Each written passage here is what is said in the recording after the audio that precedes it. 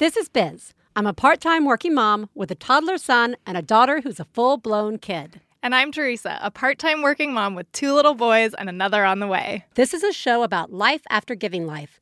Don't listen with your kids, because there will be swears. This is One Bad Mother.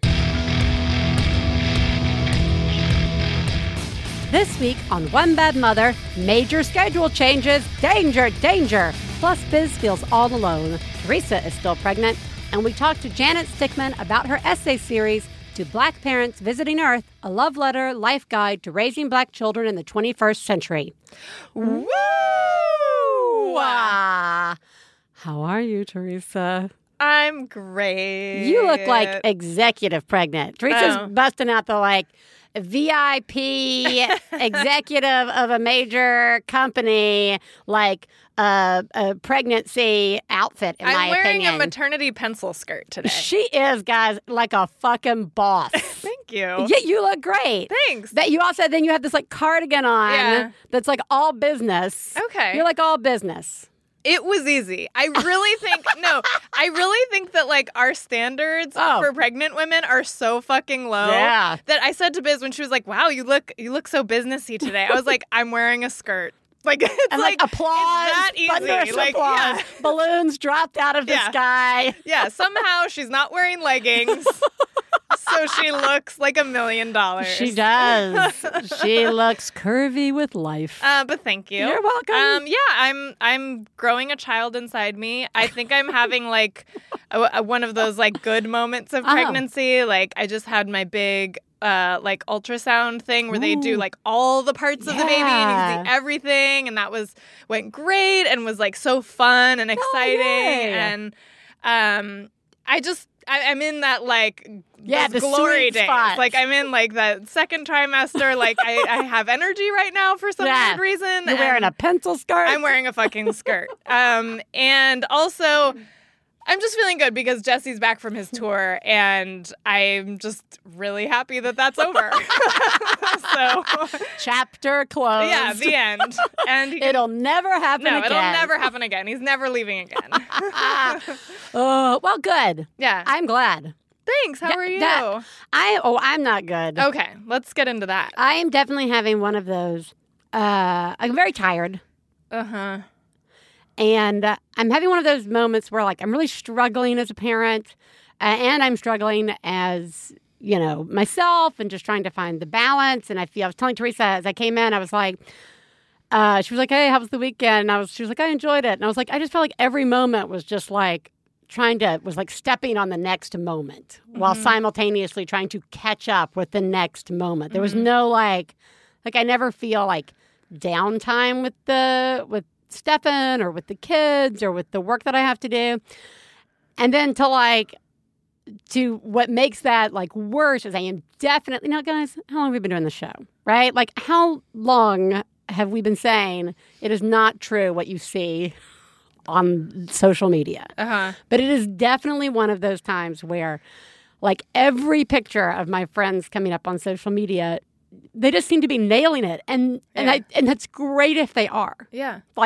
This is not, I know no one's doing it at me. Yeah. But it's did you go fucking camping? How did you guys leave the house to go camping? Or they were at a park, or they're going on a bike ride, or everybody just looks normal and not losing their shit. Uh-huh. And I feel like I'm just constantly losing my shit. And I've been working really hard to not take it out on the kids, which to watch my tone and try and be constructive with them. But I think there's a flip side to that where you're just compressing it. Yeah. And so totally. that has nowhere to go. Yeah. And there's all this just general, I feel very overwhelmed with the president of all the little shit. Right now, everybody's got a project that needs a picture copied or photographed for, put on there. Yeah. And there's a form that needs to be filled out. Or hey, don't forget all your personal dental appointments that you totally booked on top of and have to check. You know what I mean? I'm struggling to keep up with just the little stuff that needs to be kept up with.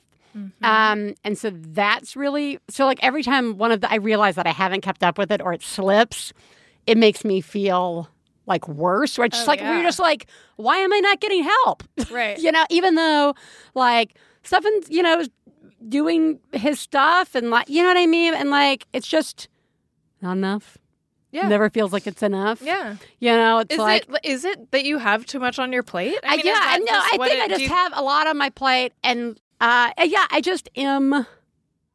I'm like done. Like I am finding very little joy in it, in any of it, and I'm just having a run of I don't really like this.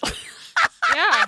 I'm so tired. Yeah. No, I mean, what's to like? Out of all the stuff that you have named, that's just a lot of shitty stuff that you have to deal with. And I feel like, was it last week that you told me you haven't been doing self-care? No self-care. No self-care. Self-care. Zero self-care. Yeah.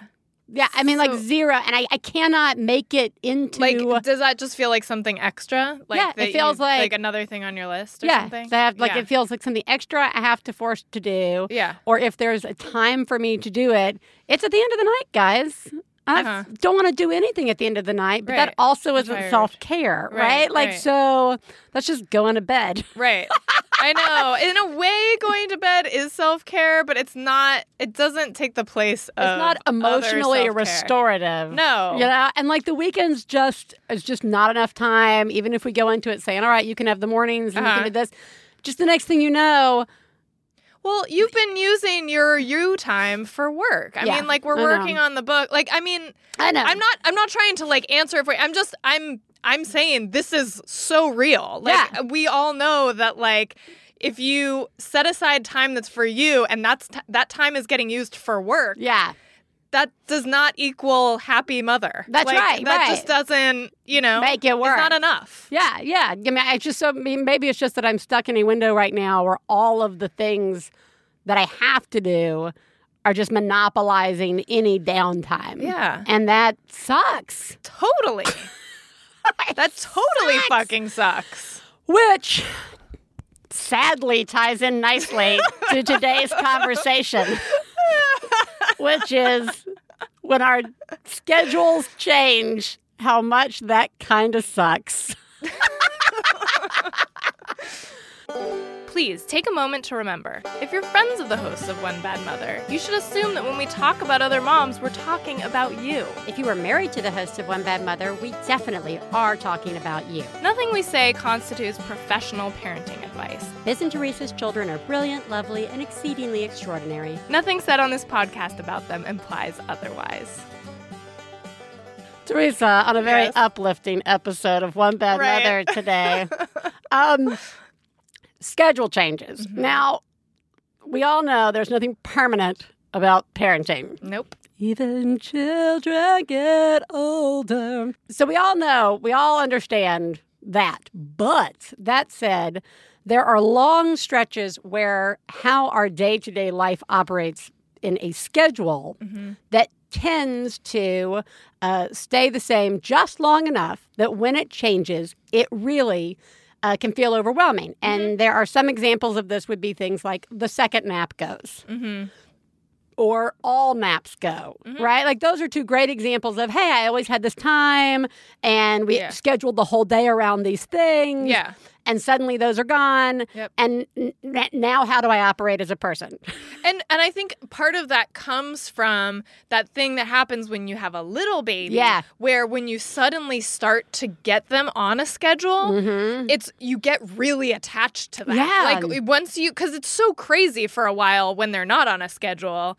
And I know some people don't do schedules with their babies, and that's cool too. But you have a rhythm. You have a rhythm of some kind. Yeah, you have a thing that you do. And like for people who do want their babies on a schedule, when you do get that, you're just like, oh, I'm doing this. I've got this. And it's a really great feeling. Yeah. And then it ends. And then it like shifts like pretty soon after that. I think the point of this whole conversation is going to be us and why it sucks, because that's just it. You get that rhythm, you get that schedule, whatever it is that becomes your normal, usually feels so great because it's giving you some sort of time. Yeah. Or break, right? Or at least an expectation of how your day is going to go. Right. Like, so for for me, what's going on is, I've mentioned it, as you all know, Ellis goes to bed really early. He has always, it's like 5:30, between 5:30 and 6. He'll be 3 at the end of November, so he's almost 3 years old. And it's just because the later he slept, the more he woke up in the middle of the night, the later we put him to bed. Mm-hmm. And so we just kept pushing back until we found the sweet spot where he, for the most part, slept through the night, 8 out of 10 nights, right? Yeah. So we've just left it there. Yeah. And then he stopped napping really early. Which also made it even easier to put him down at 5:30, right? Right. And he wakes up at 6 o'clock in the morning. Yeah. So this was most people have an 8 o'clock kind of window if you look at schedules, if you go do that crazy, I'm going to search the internet for schedule examples. Or 8 to 7. 8 to 7, whatever. So ours is the 6, same sort of thing. Yeah. And Katie Bell goes to bed around 8:30. Uh-huh. So the way our routine has been for a very long time is I feed Ellis around 4:30. He takes his bath. And then he goes to bed at 5:30, night, go to bed. Yeah. Maybe I've clearly talked about how I'll have to go back in a few times, but he stays in bed, and by the third or fourth time, he's asleep. Yeah. Great. Then I have this full 30 minutes to 45 minutes to get dinner ready, have a little downtime. Yep. Katie Bell's on the iPad. Yeah. Stefan gets home around 6:30, 6:45. We all sit down to eat. Here we go. Yeah. And then Stefan takes over from after dinner and cleans up dinner and gets Katie Bell ready for bed. And I can go sit around 7 o'clock and do any extra work I need to do my email catch up, do all the stuff that I don't have time to do the whole day because I have a kid who doesn't nap. Right. So that's what we've been doing. Okay, can I just say, that sounds pretty good. It is. And it's full of you also doing a lot of stuff. None of that in there is you, and that's when I get to watch TV. Right, it's all, do you know what I'm saying? It does sound, manageable. Yeah. But, every moment is accounted for. Yeah. Still. It is. You're counting on that time. Yeah, I need that time. You need that time. To get the next thing done. Yes. In the long life until I march to death of getting the next thing done. Yeah, okay. I just wanted to. Yeah, it's so. Yes. So, as one might imagine, when that gets disrupted. Wait a minute. You're saying that there comes a time where your toddler doesn't go to bed at 5:30 p.m. on their own? What's so funny, guys, is last week we did the toddler stay in bed episode, and I said to Ellis, once or twice, the night we were the night after we recorded the show, so starting Tuesday night, Ellis did the super nanny nightmare, got out of bed. It was 30 minutes to 40 minutes of him coming out, me picking him up and putting him back in. And then it guys, it was did it go? Every opportunity for me to make a horrible mistake, I did. I mean, threatening, taking toys out, loveys, then not sticking with it because that seemed absurd. Why would I take this? And then threatening the thing again. And then it just,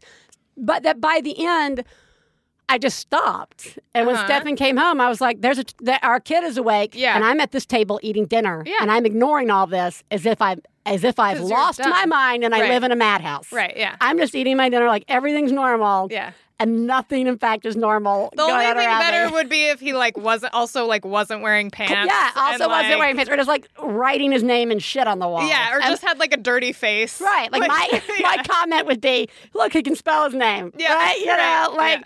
So I think at one particularly dark moment, I yelled at Stefan, I'm leaving. I'm going outside.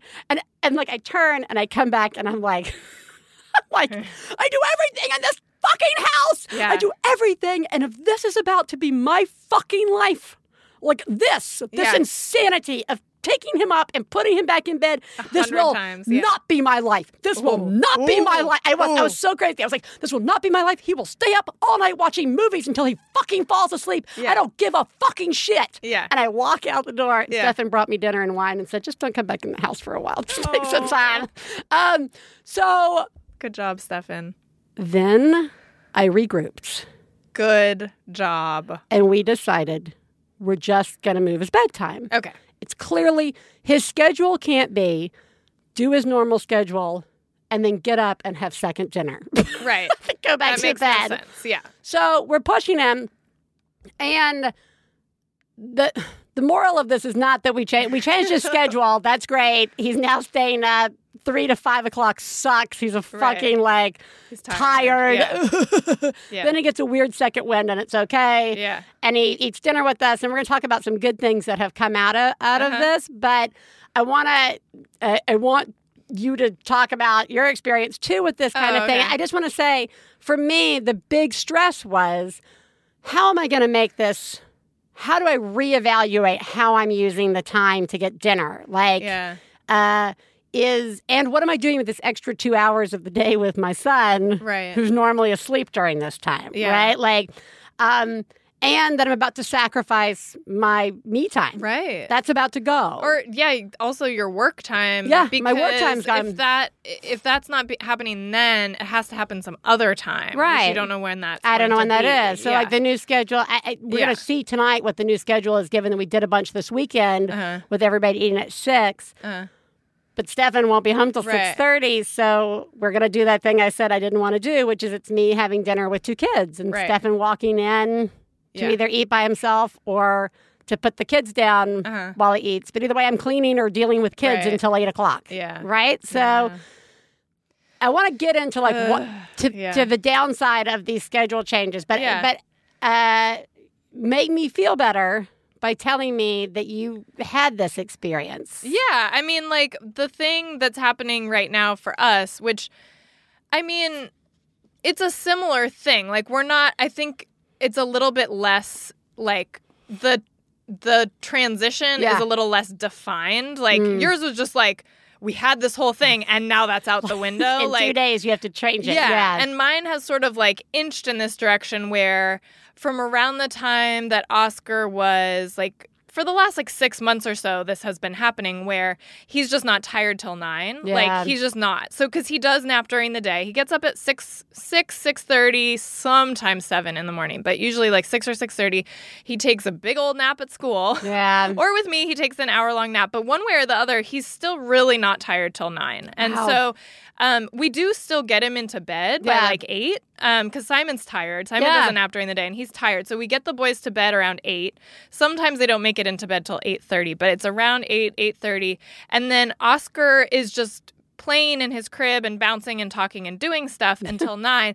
And he's pretty independent about going to sleep, but he still needs me multiple times. He's still calling for me and I still need to go in and he wants water, or he wants this or that. And so I'm not done until 9, sometimes 9:15, 9:30, which whatever, that's just life. But what's happened at the same time as that is that Simon has started kindergarten, and which is a big one. Right. And the big difference is, and I'm totally gonna I mean, I'm so spoiled in that for the last 5 years since Simon was born, Jesse and I work for ourselves, and I've been able to make my schedule so that I wasn't taking them to preschool till 9:30, and so they would go to preschool at 9:30. So I had a few hours in the morning with them, and I'd be kind of getting us ready, and they'd be playing, and it had a different energy about it, and there was time, basically. And now Simon has to be totally ready to go, by 7:40 or whatever, which, again, I know people are... there are families who are out the door at 6 a.m. I'm not complaining about but I do 7:40, think this is true for so many people I know, in the sense that the shift from preschool schedules, where there was more flexibility, to kindergarten, where you have to be there or you're tardy. Have to be there. Yeah, I mean, this whole is that's a reality, though, for lots of people. Okay, thank you. So I'm not. You're not living in a bubble. No, I don't think you're an asshole with this. Thank you. Yeah. So it's it's a combination of that. It's an hour and a half earlier than it ever was. Right. Plus, it's exactly what you said. They have to be there. They have to be there. And if I'm running late back in the day, it was I was running late for work work or something, and that was my problem. Right. But now it's like Simon suffers if I'm late. Right. So the combination now of him needing to be up earlier and ready earlier, and Oscar going to bed so much later means that it really feels like the only, and I mean, again, I'm hoping for 8 hours of sleep here, which I know there's plenty of people who only get 6 or 5 or whatever. Right. Like, I'm not trying to complain about that, but I'm just saying, like, the time that used to be the me time, whether it was quiet time in the evening before bed, whether it was doing some work or just reconnecting with Jesse or cleaning up around the house or whatever, just having that time, or sometimes in the morning, just a few minutes to sip my coffee before people woke up. Like, those are kind of gone now because we've inched into later into the night and earlier into the morning, and this is where we are. This is it. Yeah. This is, I think, the crux of it. Yeah. And this is really what I think it is. Again, I wonder if it's just a weird phase before they get old enough to be a little more independent and you get to regain some of it. Yeah. But, like, they're really, what I feel like right now as there's this new nighttime and these kids are up when they weren't up to begin with, and I'm up later, and is I feel like a parent. Oh, yeah. You know what I mean? You feel like a parent all the time. Yeah. Like, you never just feel like a lady. No, you are just parenting right now. All this is the time. You are like a fucking sitcom. There are children up. You are only mother. Yeah. Like, that is it. Yeah. There is, of course, there are children up at night. Of course, they live cleaning here. up, and there's dinner and putting to bed and like where else are they gonna go? And it's not like. And that's what I want to say, is you can't be like, I'm the asshole, other people do this. It's that everybody comes to this at different times. Yeah, you know what I mean? Like, of course, I know half the people I know have been doing this very thing with, forever. And other people are still on the other side of it where they're like, my kid goes to sleep and he wakes up really late and I can take them to school. You know what I mean? Like, it's such a defining moment, it feels like, for me. Where, like, it's like that first time you're, like, home with the kids by yourself. And you're like, this is parenting. Like, I am a parent. Yeah. Or, like, There's the first time they're sick. You're like, I am parenting, right? Or whatever. That is this, like, the screwed up routines. Yeah. And your day that never seems to end. It feels that. And I think what's really hard, and this is why I think it causes so much stress, at least for me, is I don't think it's something that we recognize is going to take away from us. Like, while I think there's some really nice things that are coming out of it, for example, for us right now. Like, the time with Ellis right there before dinner has actually turned out to be really sweet. Like, he's so interested in cooking, so he helps me with stuff. Mm-hmm. And we just haven't told him that dinner, there are choices. If you're this is what we do. Yeah. Now you've seen behind the curtain. You see what we do after you go to bed. You sit at the table, and the dinner that's put in front of you is your dinner. So we're not even doing the choices. Uh-huh. I make sure there's a variety of stuff. Like, that's cool. So he's trying new stuff, and he's eating stuff. Like, I mean, and Stefan gets to see him at night, which is really nice. Like, so there are these really. And do you not have to do the 4:30 meal with him? No, so I'm not doing the 4:30. Yeah, so that's something. I mean, it's like then you have to fill that time some other way, but like it's one less extra meal job for you. Yeah. So like there are some really positive things. Mm-hmm. But simultaneously, that doesn't make up for the fact that I don't have that time to sip the coffee. I don't have the time, just like you're saying, like it's gone. Yeah. And I think we have to recognize that sucks.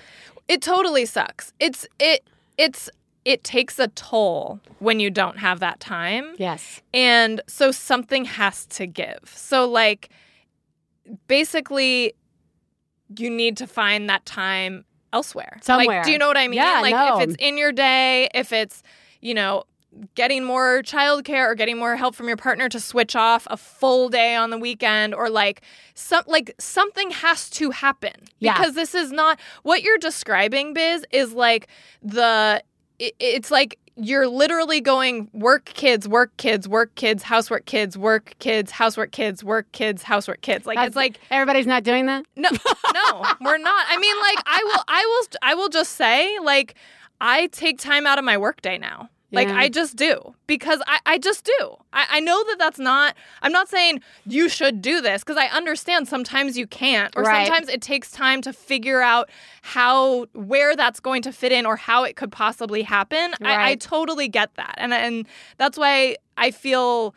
Like, I really don't want to be the person saying, well, you just need to do that. But Right. what I'm saying is I am doing that. And it's something where, like, I have to work on juggling it. And some weeks it doesn't really happen. Right. But if I make it a priority, it does happen. And I don't feel guilty for doing it. Like... Yeah. Anymore. Like, whether it's just like a lunch break that is like a full hour that's just for me, that Right. I'm like sitting at home and I'm making something for myself and I'm like reading the news, or I'm like, you know what I mean? Like listening to a podcast. Like, it's just, it's like, it's actually making it, you know, a line item, and like it literally has to come in somewhere. No, I agree, because the guilt. I feel like I worked through the first several years of dealing with the guilt of taking it. Yeah. And then we all know the like, oh, you're so far gone, it's hard to imagine doing it. Yes. You're just trying to figure out how to do it. Yeah. And then, or it's the things are so busy, this is just the week it's not going to happen. But then that spirals into, and then this is the week it's not Right. going to, and then this is the week it's not going to happen. Right. And I know that it's becoming like it, Ella steps on my foot now, Yeah. or pushes me or something. And Yeah. it is like the end of the world Right. for me. Yeah. You know what I mean? Like, I'm just Yeah. like, I need Yeah. everybody is climbing on me at all time. Yeah. Yeah. So we'll have to figure that out. Yeah. Yeah. I don't definitely. know. That'll be the goal. Because the thing about changing the major schedules and how disruptive they can be, specifically if we want to be totally selfish, to our personal time, Mm-hmm. and to what gives us comfort, whether that just be the very fact that there's a routine, or any time that we may have to sneak in when our kids are, once we're used to that routine, Yeah, for ourselves.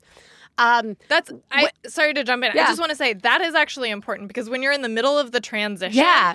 sometimes you're so tired from like just cognitively adjusting Yes. to all the things aren't as easy, things aren't natural. You have to think about each step new now Yeah. in a way that you didn't before, because we were on autopilot a lot Right. before.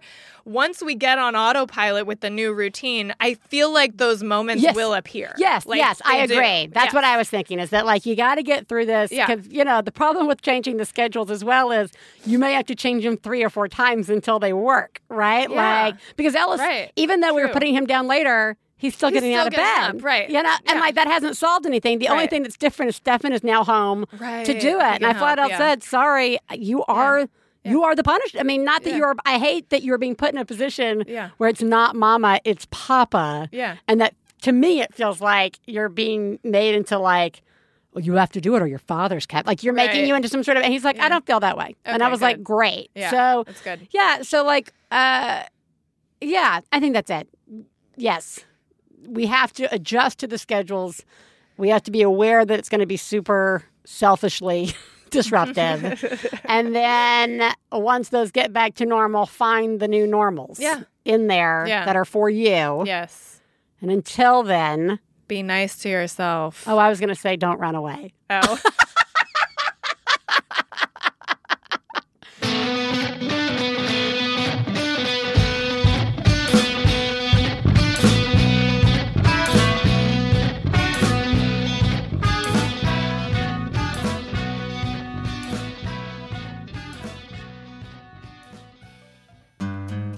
One Bad Mother is supported in part by Movement Watches.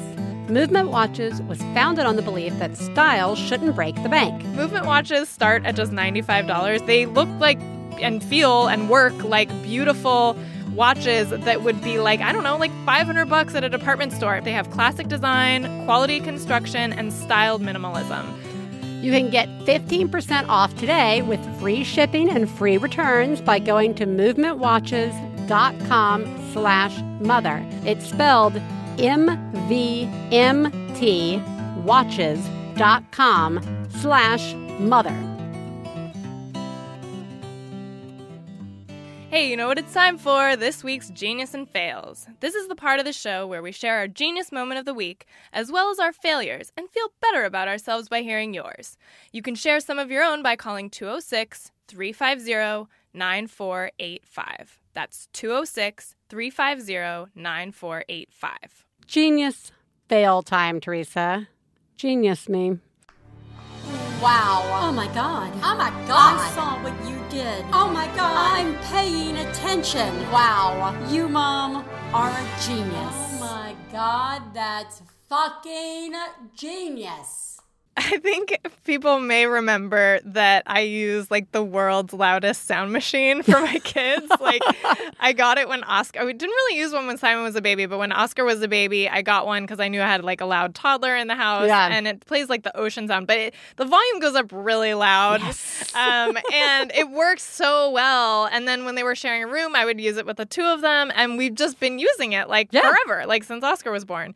And so Oscar's almost 3 and Simon is 5. And I just was not, it was like not registering that this was like, it could be any sort of issue. Like I have to bring it with me to pack on trips. Oh, yeah. I have to like always be aware that, you know, we need to have that even like for one night away. It would be like terrible not to have it. And, over the summer, we were away with my family, and my sister was there with her baby, and they have a sound machine for their baby, but it's like 1/3 of the volume of ours. Like it's like and it's totally reasonable, but it's like I blast the shit out of Yeah. And so like my family was making fun of me for that, and and then like Jesse was like, "Are they gonna like grow up to be like people who can't sleep without like a fan or like a something?" And I was like, "Oh, I don't know." But actually, so then I started thinking like, should I like start weaning them off? But the worm of disruption in your brain. I know. And so, but then I was like, well, because part of me was like, fuck that, I don't care, it's working. But when we were on vacation, like we were up in the mountains, and there's something like actually really magical about the silence in the mountains, like when you sleep and like all you hear. I mean, it's. I love that. It's like a very nostalgic feeling for me, and I feel like it's something that it actually made me sad that we weren't hearing it, but also that my kids wouldn't know that. Like And so I made a decision right then and there. We're doing this. We're going to just stop using the sound machine.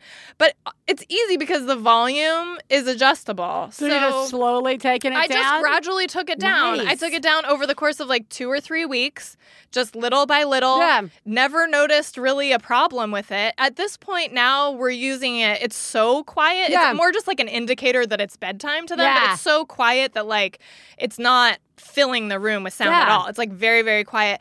To the point where we had an overnight at my parents' a couple weekends ago, and I didn't even have to bring anything. Wow. And I knew I didn't have to, and it was completely fine. Wow. Like, and I just feel like I did it. That's good.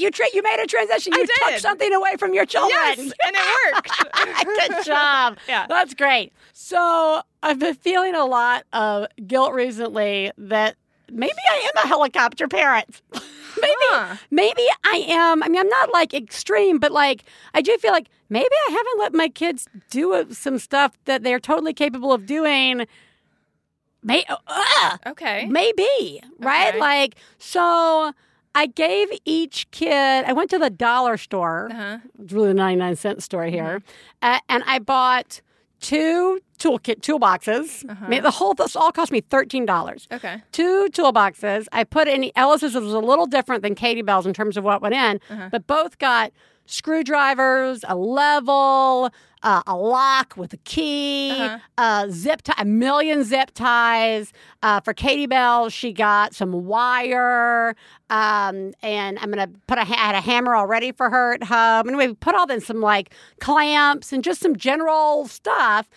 And they've been playing with it nonstop for like 3 days, trying to screw stuff and not screw. I'm like, legitimately, the worst thing that's going to happen is they're going to jab themselves with this screwdriver, and it's fine. Yeah. But they've really both enjoyed, like Katie Bell's just been dragging around like her quote unquote engineering kit, which is just literally nothing that you could engineer with. Yeah. Like in purses or boxes. So I just like, everybody has a toolbox, and they've been playing with those zip ties. forever. You have to That's keep an eye on him so Ellis doesn't zip tie his finger. You know what I mean? But like, they've been engaged with it the whole time, and it was so cheap to do. And I feel good because they're like using tools. Yeah. And I'm not stepping in and telling them how to use them. Nice. And yeah, it was just like an easy thing to do. That's really cool. Yeah, it felt good. Great. Yeah, thanks. Hi, One Bed Mother. I'm calling with a genius moment. This was a genius moment we had a really long time ago, and I'm just now remembering it. So I apologize in the lateness of my call. But this was back, but I was now about 14 months old. At the time, she was like 4.5, 5 months old. So this was during that sleep regression when she just was not sleeping, like at all. And it was terrible, and we were moody, and it was bad. This particular night, she did sleep, and it was great. Nothing we did made her sleep. She just was sleeping.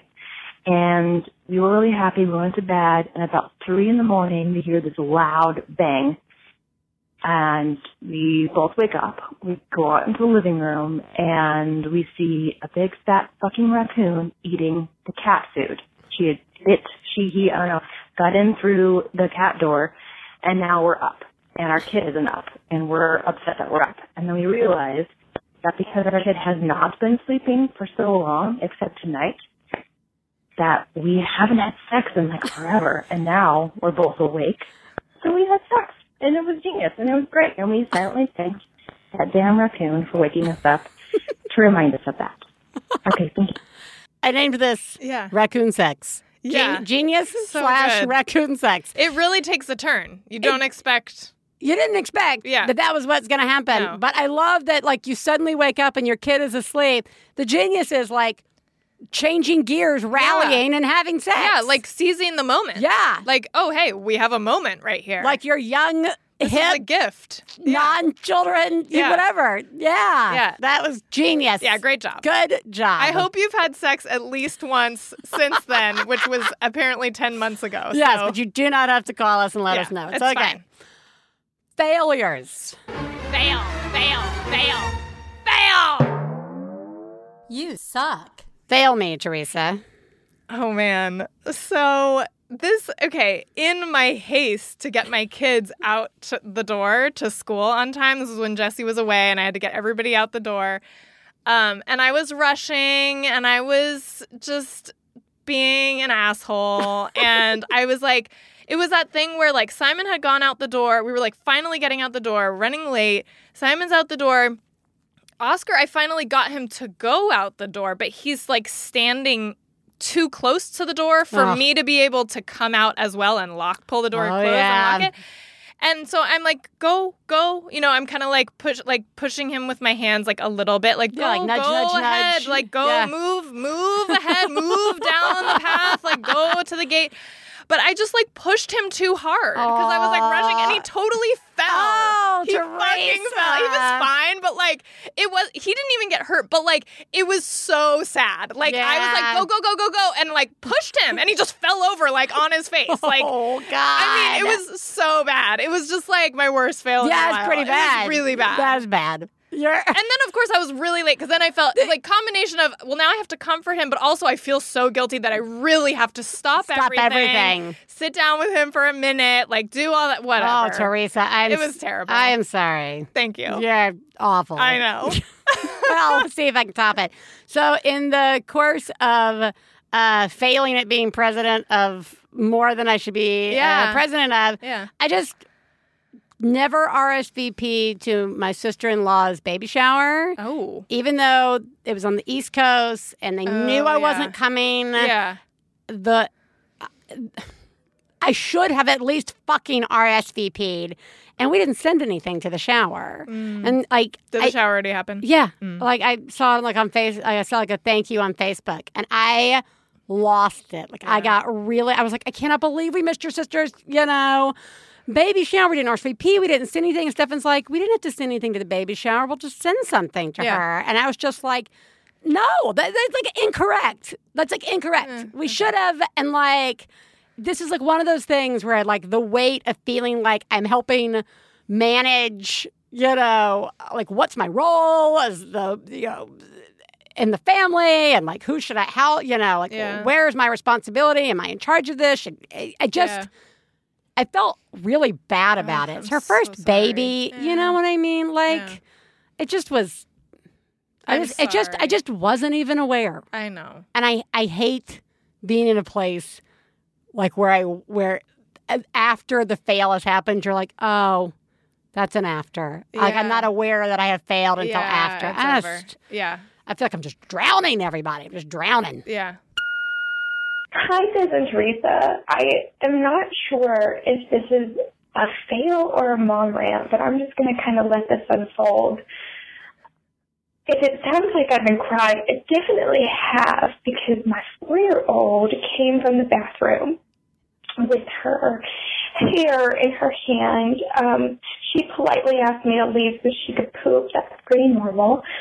And I decided to continue to feed my 8-month-old when she showed me all the hair in her hand. And it's, not only did she dye her hair, but it's just the whole front of, she has no bang structure, and she's like trying to put it back on her head because she doesn't understand, and she cut My Little Pony's hair. It's really incredible what a 4-year-old can do in like a minute and a half. And this is definitely a fail. I fucking failed.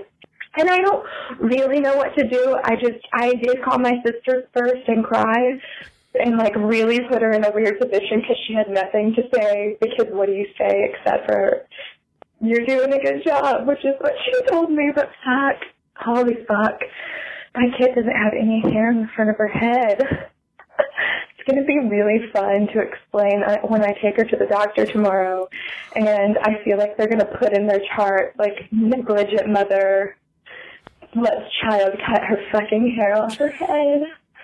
Thank you. I actually feel like a lot better now. Thank you. I love you guys. You guys rock. Oh, fuck, I failed. You are doing a good job. Here's the thing. It is technically, I would say this falls under fail. Yeah. Because it is something that feels like you somehow messed up, and you didn't. Yeah. Do you know the number of times, and these are not even calls, people that I know out in the world at the preschools and stuff whose kids are cutting their own hair. I cut my hair. My sister cut her hair. My cousin cut her hair. We used to all cut each other's fucking hair. We didn't learn. And we would never learn. It would happen again like every year. Yeah. Somebody would do something really stupid. They'd be like, oh, I don't want bangs anymore. So they would cut off their bangs. Yeah. I mean, it was just the worst. This is just. Yeah. And two, Teresa has an idea of what a 4-year-old can do in less than a minute. Water hose in the mailbox slot. So you are doing okay. Hair does carry a lot of weight in terms of just emotional weight that we all have. It does. But it is going to grow back. It is, yeah. And little girls look adorable in hats. They do. And they can have short hair, too. Like, you could probably take her to somebody. Yeah. Somebody probably knows somebody who's really good, like, really talented with kid hair, and could probably, like, fix it up. Turn really that nice. stuff into something amazing. Yeah. Yeah. And if not, new style. Yeah, new style. Why don't you go get yours done to match? Yeah. And then just proudly walk down the street and be like, Mother-Daughter Day. You are the greatest mom I've ever known. I love you, I love you. When I have a problem, I call you on the phone. I love you, I love you. One Bad Mother is supported in part by Bombas.com. Bombas youth socks have been newly resized and formulated to hold up to the extreme behavior of today's renegade youth. These things are tough, but also soft and comfortable. And if your little one outgrows or wears through his or her Bombas kid socks within a year of purchase, they will send you a new pair the next size up free of charge. It's like they've never heard of kids. Yeah, that's amazing. Plus, for every pair of socks that you buy from Bombas, they are going to donate a pair to shelters across the United States. So go to bombas.com, that's BOMBAS.com, and you'll get 20% off 4 or more pairs. And if for any reason your kids don't absolutely love Bombas, you'll get your money back. It is that simple. Teresa, let's call a mom. Great. This week we are talking to Janet Stickmon, who is an educator, author, and performer. Professor Stickmon is the founder and facilitator of Broken Shackle Development Training and the Black Leaders and Mentorship Program, and currently a professor of humanities at Napa Valley College, teaching Africana Studies and Filipino American Heritage. Her books, Crushing Soft Rubies, a memoir, and Midnight Peaches, 2 O'Clock Patience, a collection of essays, poems, and short stories on womanhood and the spirit, have been used in courses at several colleges and universities across the country, and we are going to have her here today to talk about her latest blog series, To Black Parents Visiting Earth, a love letter, life guide to raising Black children in the 21st century. Thank you for joining us, Janet. Welcome. God, thank you so much. Thank you so much, Biz. Well, Pleasure to be on the podcast. Well, it's a pleasure to have you. It is a very powerful series of letters, but before we get into that, I want to ask you what we ask all our guests as a less invasive and awkward way of finding out more about you. Who lives in your house? It is my husband and I and our 8-year-old daughter.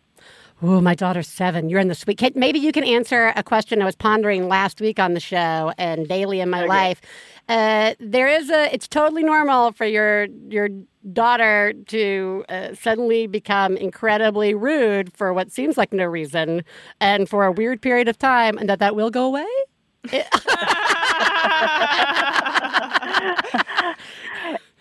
Every now and then we are caught off guard by a couple of things that she says, and we're like, okay, well, wait a minute. Yeah.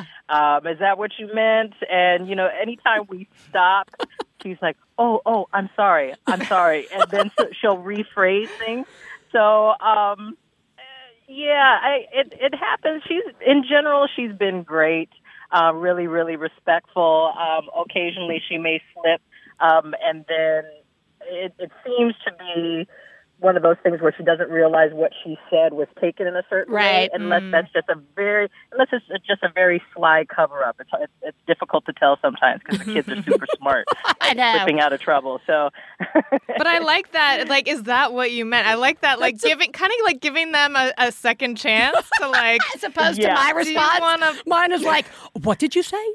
What did you say? Excuse me? Excuse me? Yeah, sometimes I'll say that too. That's for sure. That is for sure. Okay, well, that makes me feel a little bit better. Not a lot, but a little, like all parenting. Makes me feel okay. Right. All right, well, let's get into this series. Given the title, To Black Parents Visiting Earth, a love letter, life guide to raising Black children in the 21st century, I do not think I have to spend any time explaining what these letters are about. It's in the title. But I want to take a moment as we get into it. I want to talk a little bit about what led you to start writing this series, and let's just start with that. Why did you choose to start writing this? I knew that I was experiencing a lot of things in raising our daughter, and I wasn't exactly sure how to articulate them. And I felt like, okay, I've been writing for a while.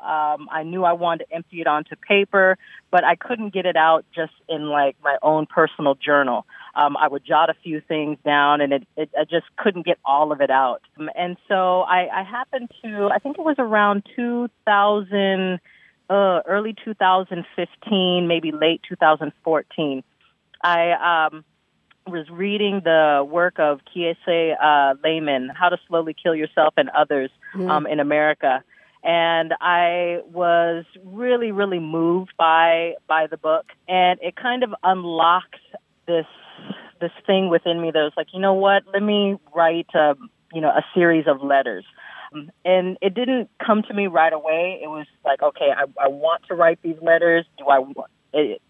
I think the next step was format. Do I want to write them directly to my daughter, or do I want to write them directly to parents, Black parents today, or something else? And somehow the idea had come up, just the idea of writing to parents imagining if parents were descending upon Earth and have no idea what's going on this planet. What would I say to them? What would I say to prepare them for life here on Earth, or specifically life here in the United States? And I think it gave me a bit of distance. Yeah, that was what I was going to ask you. Yeah, there's something so fascinating about the letter to. That distance, I think, is a really great word. I was trying. It definitely helped a lot. Because it helped me if I were to write directly to Black parents today in a formal, official sense. I felt as though I would be, pretending to be an expert on Black parenting, and I didn't. I knew I wasn't that, and I would never want to profess to be that type of expert, because a lot of what I'm learning is in the midst of clumsiness, in the midst of a lot of different emotions, in the midst of doubt. And so I was like, okay. Right. So if I don't want to do that, do I want to write it directly to my daughter Hyacinth? And that could have worked too. But then sometimes, people can, readers can peer in, but sometimes it feels, like they can't completely experience it right along with you. Mm-hmm. And I felt, if I was writing to, just kind of imagining this whole scenario of, Black folk coming to this planet and really having no idea what to expect, what kind of guidance could I offer? And, I wanted to be real careful about that, especially in the first letter, to, make it seem like, I have some valuable stuff I can pass on that hopefully can save you some time and some heartache and all of that. But I was hoping that it could be a prompt for these parents visiting from whatever galaxy to say, you know what, there may be some other perspectives from other ends of the world that can shape our understanding of this planet that we're about to visit. Well, it also gives the reader, the earthbound reader, as it were, it gives the reader permission to also be on the outside, to read it as to be that person, that parent coming from another planet. Which is a real gift, because you use that word distance, and I think it's this right word as for readers to be able to again kind of step away and now read it, which I think is really interesting, and I think so much that can happen. It happens in any discussion whenever you're talking with anybody about anything, especially stuff that's really difficult. It's hard to listen sometimes because you want to talk really badly. Right. You want. I'm doing it right now. I want to talk real bad, but the letter format really gives both listener and writer a chance to step away from those sort of roles and just listen, I guess. It's really it really is such a unique way to write it. Is there? Thank you. Well, you're welcome. Thank you for writing it. I just got to enjoy it. I had the super easy job. Another question, while we're talking about it, given your experiences as you've been writing this, is as you have been writing these letters, how has that affected you as the writer or as the listener? I mean, do you go back and reread these and become a listener on some level? What's that process been like for you? Question. These letters, at least the first five, came out in 2015, the latest of which came out maybe early 2016.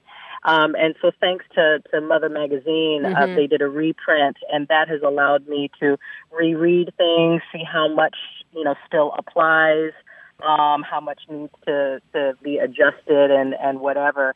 And I think that process of doing the slight tweaks has prompted me to, think about I guess, read it with a different set of eyes, different set of, and listen to it, from a different vantage point. It's funny, some of the things I seem so very, very sure and confident about, even just a year ago, I'll read it and go, whoa, I didn't realize I was feeling that way. Wow. Or, I'm feeling a little bit different now. Or I'm feeling exactly, just as passionate as I was, a year ago. I think one example was the hair thing, because, when I had first written it, I was in the midst of, doing the hair workshops for the school that my daughter was going to at the time. And I was really... I was pissed. I was so angry. It is incredibly clear. First, so people who haven't read the letters yet. So first, tell us a little bit about that particular letter and the projects you were doing in relation to hair at the schools. Oh, okay.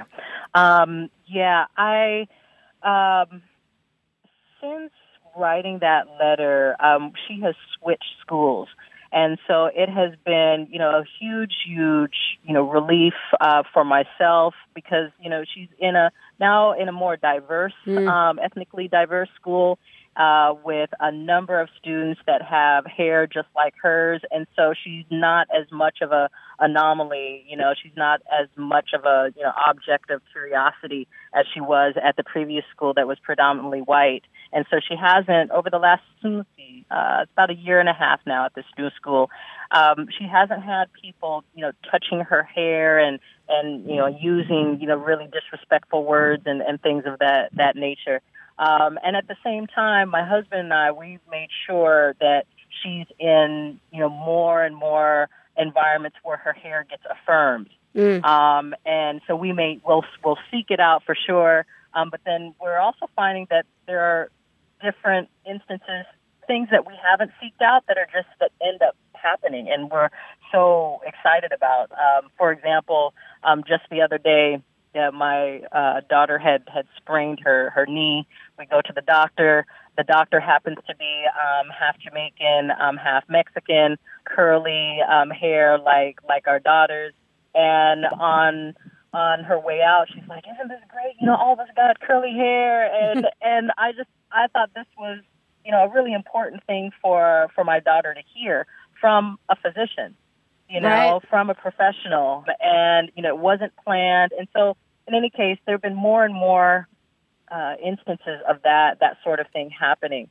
And so it's not so much that I don't feel the need for continuous education around black hair, African-American textured hair, things like that. Right. But at least in our school context, it hasn't been as vital or, as immediate. Not to say that I, can't. Well, actually, I have volunteered to do similar workshops, but a year ago, it was just like, this has to be done. There are just far too many moments where, Hyacinth is trying to, defend her hair. And, I had to give her, as you read in the essay, I had to give her language around that. That it was happening so much that, I had to give her some language. And then she was also physically defending herself when people still didn't honor what she was telling them not to do. Don't touch my hair, still insisting on doing it. And so, she had to physically defend herself a couple of times, and my husband and I, affirmed that. One of the letters, it focuses on just the violence that's happened to people of color in the months of June and July. And it includes, and what's remarkable is you wrote this letter like 2 years ago, almost 2 years ago, and now you're updating it a little bit, but it's basically, apparently you could have written it. It still applies. Right. But it also includes an incident that happened to your husband, and you end it by telling black people visiting Earth to not come now. It is not safe. And it is incredibly powerful. It makes a letter like that one that feels like it should be the big takeaway of all these pieces. But I wonder if it's not the letters about the language and culture surrounding hair, or the fact that there are, and we've talked about this on the show too, the lack of children's books for people of color. Yes. And the moment, let me tell you, the moment you see it, you can never unsee it. You can never go into a library or children's store ever again and unsee it. So, I guess the question is, how do you want these letters? Do you want them as individual pieces or as a whole to leave the reader? That's a good question. I think that anyone picking up, anyone reading any of these essays, eventually it'll come out in a book next year. So if they picked up the whole collection, I would imagine they can turn to any of the letters and get something from it.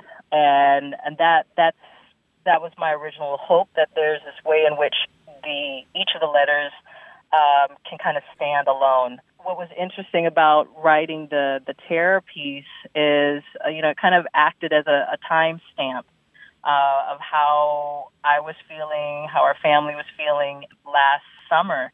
And, like I mentioned at the beginning of the letter, I really, I was numb. Several weeks had gone by, and I hadn't said anything. I barely put anything on Facebook or on Twitter, and you know how it's pretty much customary when a big event happens and you're a journalist or you're a writer of some sort, you're going to release something right away. And I couldn't. I didn't even know what to say, and the teacher in me was thinking, I have to end with something hopeful. And this is kind of like personality too, friends and students, family who know me, they know me as a really, in general, hopeful person. But I wasn't feeling hopeful, right. Especially, when we're looking at all the things that were happening on a national level, global scale, and then, it coming into our home. And my husband is telling me what has taken place and where it has taken place, not too far from our home. And, he's frantically trying to call me, and, I call him back, maybe an hour later, and, all this stuff has happened. And I just thought, okay, what does this mean to, for us as a family? Because we were, in spite of all of our efforts to create a, happy, secure, fulfilling, home environment, for all three of us, but most certainly for our child, we were still feeling very unsafe, very, vulnerable. And so, my hope was that I, conveyed that in that particular letter.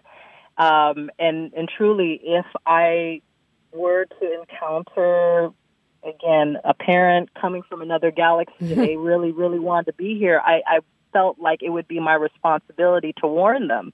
Yeah. And so that letter was very much a warning. The tricky part is the fifth letter, which will come out later on Mother Magazine, but it came out on my website on brokenshackle.net. Before writing letter number 5, which is on dolls and how to find dolls and how difficult it was to find black dolls and all those sorts of things, I kept on looking at the letter on terror. I was like, wow, did I write myself into a hole? Does this mean this is the end of the series? Because I'm telling people, don't come. Screw dolls. Don't come at all. Don't even worry about it. You don't need dolls here. Just go to a different planet. Right. If I'm telling them not to come, this must mean that I have no other instructions for them, no other letters and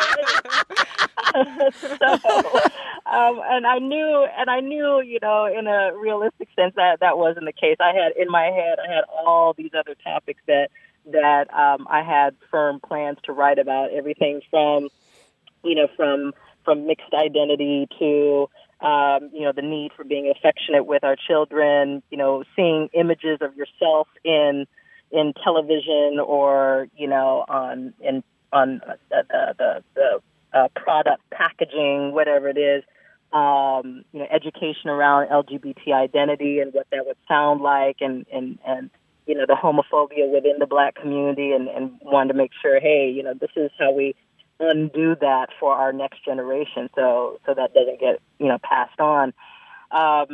There were all these different topics that I knew I wanted to write about and still needed to make sure that they ended up in the series. So I just sat down and did it. The first one was the dolls. I have yet to complete the rest, which will be completed by next year. But my hope is that it's something that can be taken, the individual essays can be taken as a standalone, but it can also be taken as a complete series with the one on terror just being one of several essays as opposed to a definitive one. Plus, we want anybody visiting our planet to want to come, Yeah, and that's right. I didn't want it to just end with, all right, don't come, and, because nothing will ever get better here. Yeah. I didn't, there's a part of me that's like, as distraught and hopeless as, I will often feel, especially as each different murder, comes to the limelight on the different media outlets. I am someone who believes in change. In our case, it's something that has to be massive, structural changes that need to happen on, the legislative and, law enforcement, our judicial system, all these sorts of deep structural changes need to take place before we can say that we've made progress. We can say that we honestly do honor and respect the lives of Black people in this country. So I think that change can happen. And I'll use the words of one of my mentors, Ibrahim Farajadeh, that had talked about, what has taken centuries to build in terms of systems of oppression and colonization and various sorts of enslavement. What has taken centuries to build will take centuries to undo. And I wish that wasn't true, because it's frustrating. It's a frustrating timeline. Me being, one. It's a really frustrating timeline. I'm not going to be around for centuries. I'll be around for, hopefully 1 century. Yeah. But even then, the last decade of that century, I'll be tired. Right. So, it's one of those things that, it gives me hope for the my active years where I'm doing stuff in the classroom, in the community and whatnot. But it also puts a certain perspective on things that, I can't ever think that, I'm going to be saving the world or that we can save the world in the here and now. I think what I share with my students is that the most we can do is chisel away at these systems of oppression, try our best to dismantle them, and leave behind seeds for the next generation to pick up where we've left off. And I think, much of the work that we do right now, we're picking up where the previous generation has left off, and doing it in our own way. And so thank you for writing these essays, and thank you for joining us today to talk about them. And we're going to make sure that all of our listeners should be reading mothermagazine.com anyway. But we will link everybody up to the series of letters at mothermagazine.com. And Janet, thank you so much for joining us. All right. Thank you so much, Biz. I really appreciate you reading the letters and just the conversation around it, and the questions, because they've really prompted me to kind of think of them in a whole different way. So I appreciate that. Thank you so much. Thank you. Bye-bye. Bye. All right. Bye-bye. Take care. Thank you. Brainwaves send a message. Pick up the phone. When I call. Moving now, no longer stone. When I call.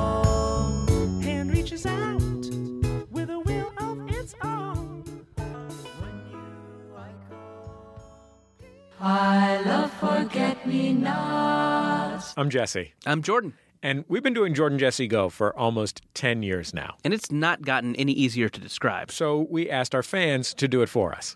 Jordan Jesse Go is a weekly conversation with two best pals, two hilarious friends, the hilarious smart kids, talking about hilarious stuff that happens to them, mostly really stupid stuff, awkward anecdotes, insane tangents, heartfelt stuff. It's like being thrown in the middle of a hilarious conversation between you and your best pal. It's a show that makes me laugh every week, which is pretty rare and wonderful. It might be the best thing on the internet. One of the funniest things you will hear. And it's the best part of my week and has kept me company for the past 7 years through all sorts of life. I love those guys. That's Jordan Jesse Go, the comedy podcast that's been named Best of iTunes. Every Monday on MaximumFun.org or your favorite podcasting software. I'll hug you and kiss you and love you. Love you. Love you. Love you. The great questions of your life. The great questions of your life. Should you put ketchup on a hot dog? Put ketchup on a hot dog. Toilet paper, over or under? Toilet paper. Star Wars or Star Trek? Or Star Trek. Fear not, my friends. Mark and Hal always reach the definitive answer. Simply listen to We Got This with Mark and Hal every Tuesday at 9 p.m. Pacific on Maximum Fun. We got this. Your better self is right around the corner. Namaste. I am so glad she came on the show. Yeah, me too. The letters, the essays they're just remarkable. So we will link everybody up to the series on Mother Magazine as well as to some of her other works, including her blog. Yeah, that was great. You know what we should do now? We should listen to a mom have a breakdown. Hey guys, I'm calling with a rant because I'm hitting a wall and I just can't do it anymore. My baby is 9 months old and has learned this really terrible, scream, cry, moaning, angry thing. And even if she isn't actually angry, it's just so loud and it just... there it is. And I just can't hear it anymore. She's been fed, she's clean, she has a new diaper. All of these things are taken care of. She just doesn't want to be left alone for 10 seconds. And she's not even alone, she's just not in my lap. And either I've spoiled her to death or I'm just doing everything wrong. But I just don't know what to do. And it hurts my head. And I'm just done with it. Thank you for the show. I'm waiting for the next episode to bring me a little bit of happiness. Bye. Okay, lots to talk about here. Yeah.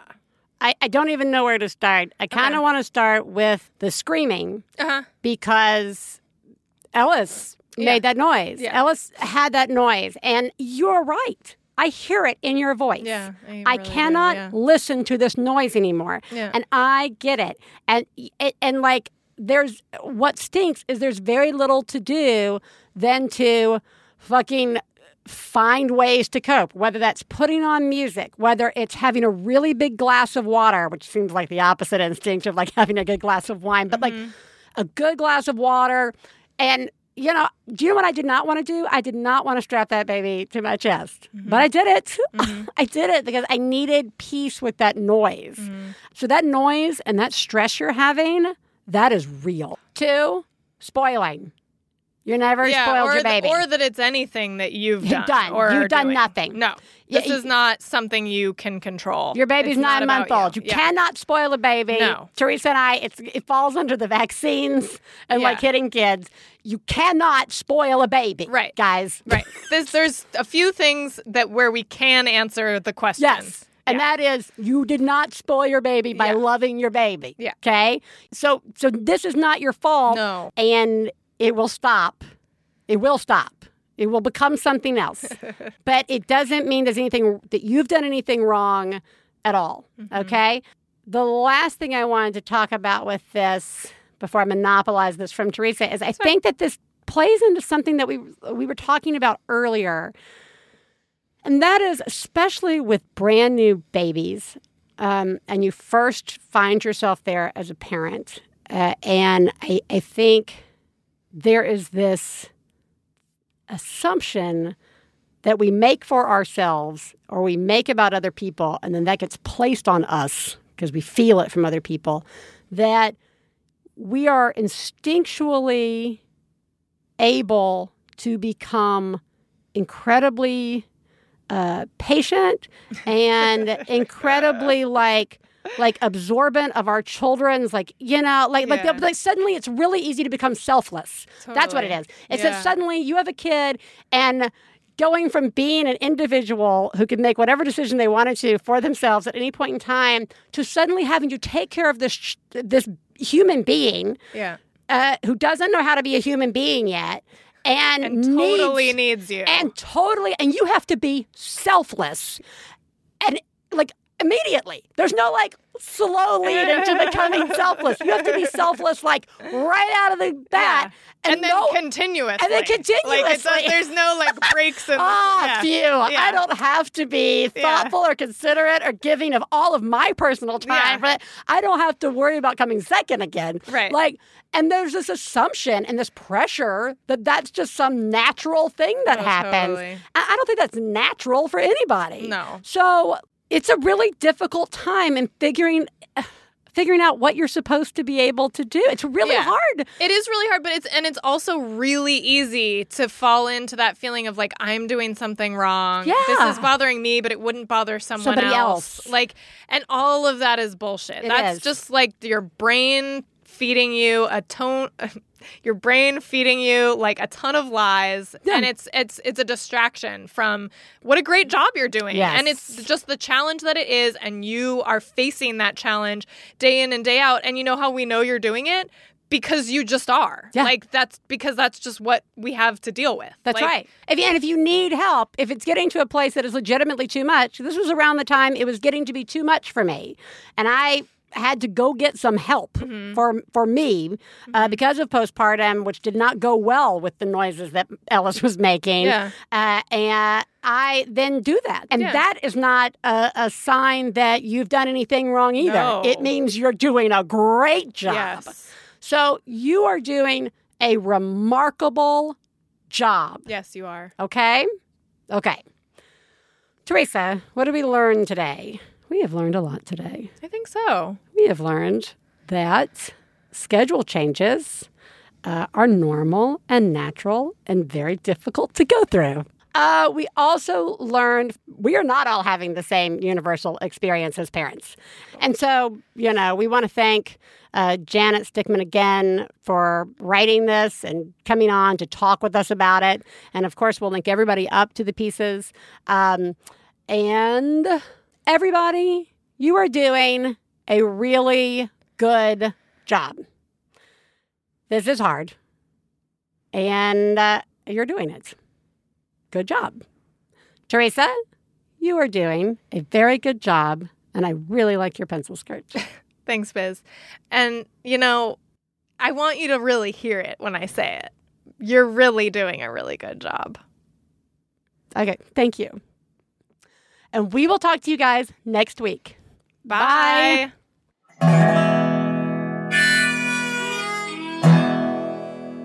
I got to low down mama blues. I got to low down mama blues. Got to low down mama blues. Low down mama blues. Got to low down mama blues. Got to low down mama blues. You know that's right. We'd like to thank Max Fun, Lindsay Pavlis, our engineer, our husbands Stefan Lawrence and Jesse Thorne, our perfect children who provide us with inspiration to say all these horrible things, and of course, you, our listeners. To find out more about the songs you heard on today's podcast and more about the show, please go to MaximumFun.org. One Bad Mother is a member of the Maximum Fun family of podcasts. To support the show, visit MaximumFun.org and click on Donate. If you have a genius or fail moment you'd like to share on the show, then leave us a message at 206-350-9485. Full-on rage-induced rants are also welcome.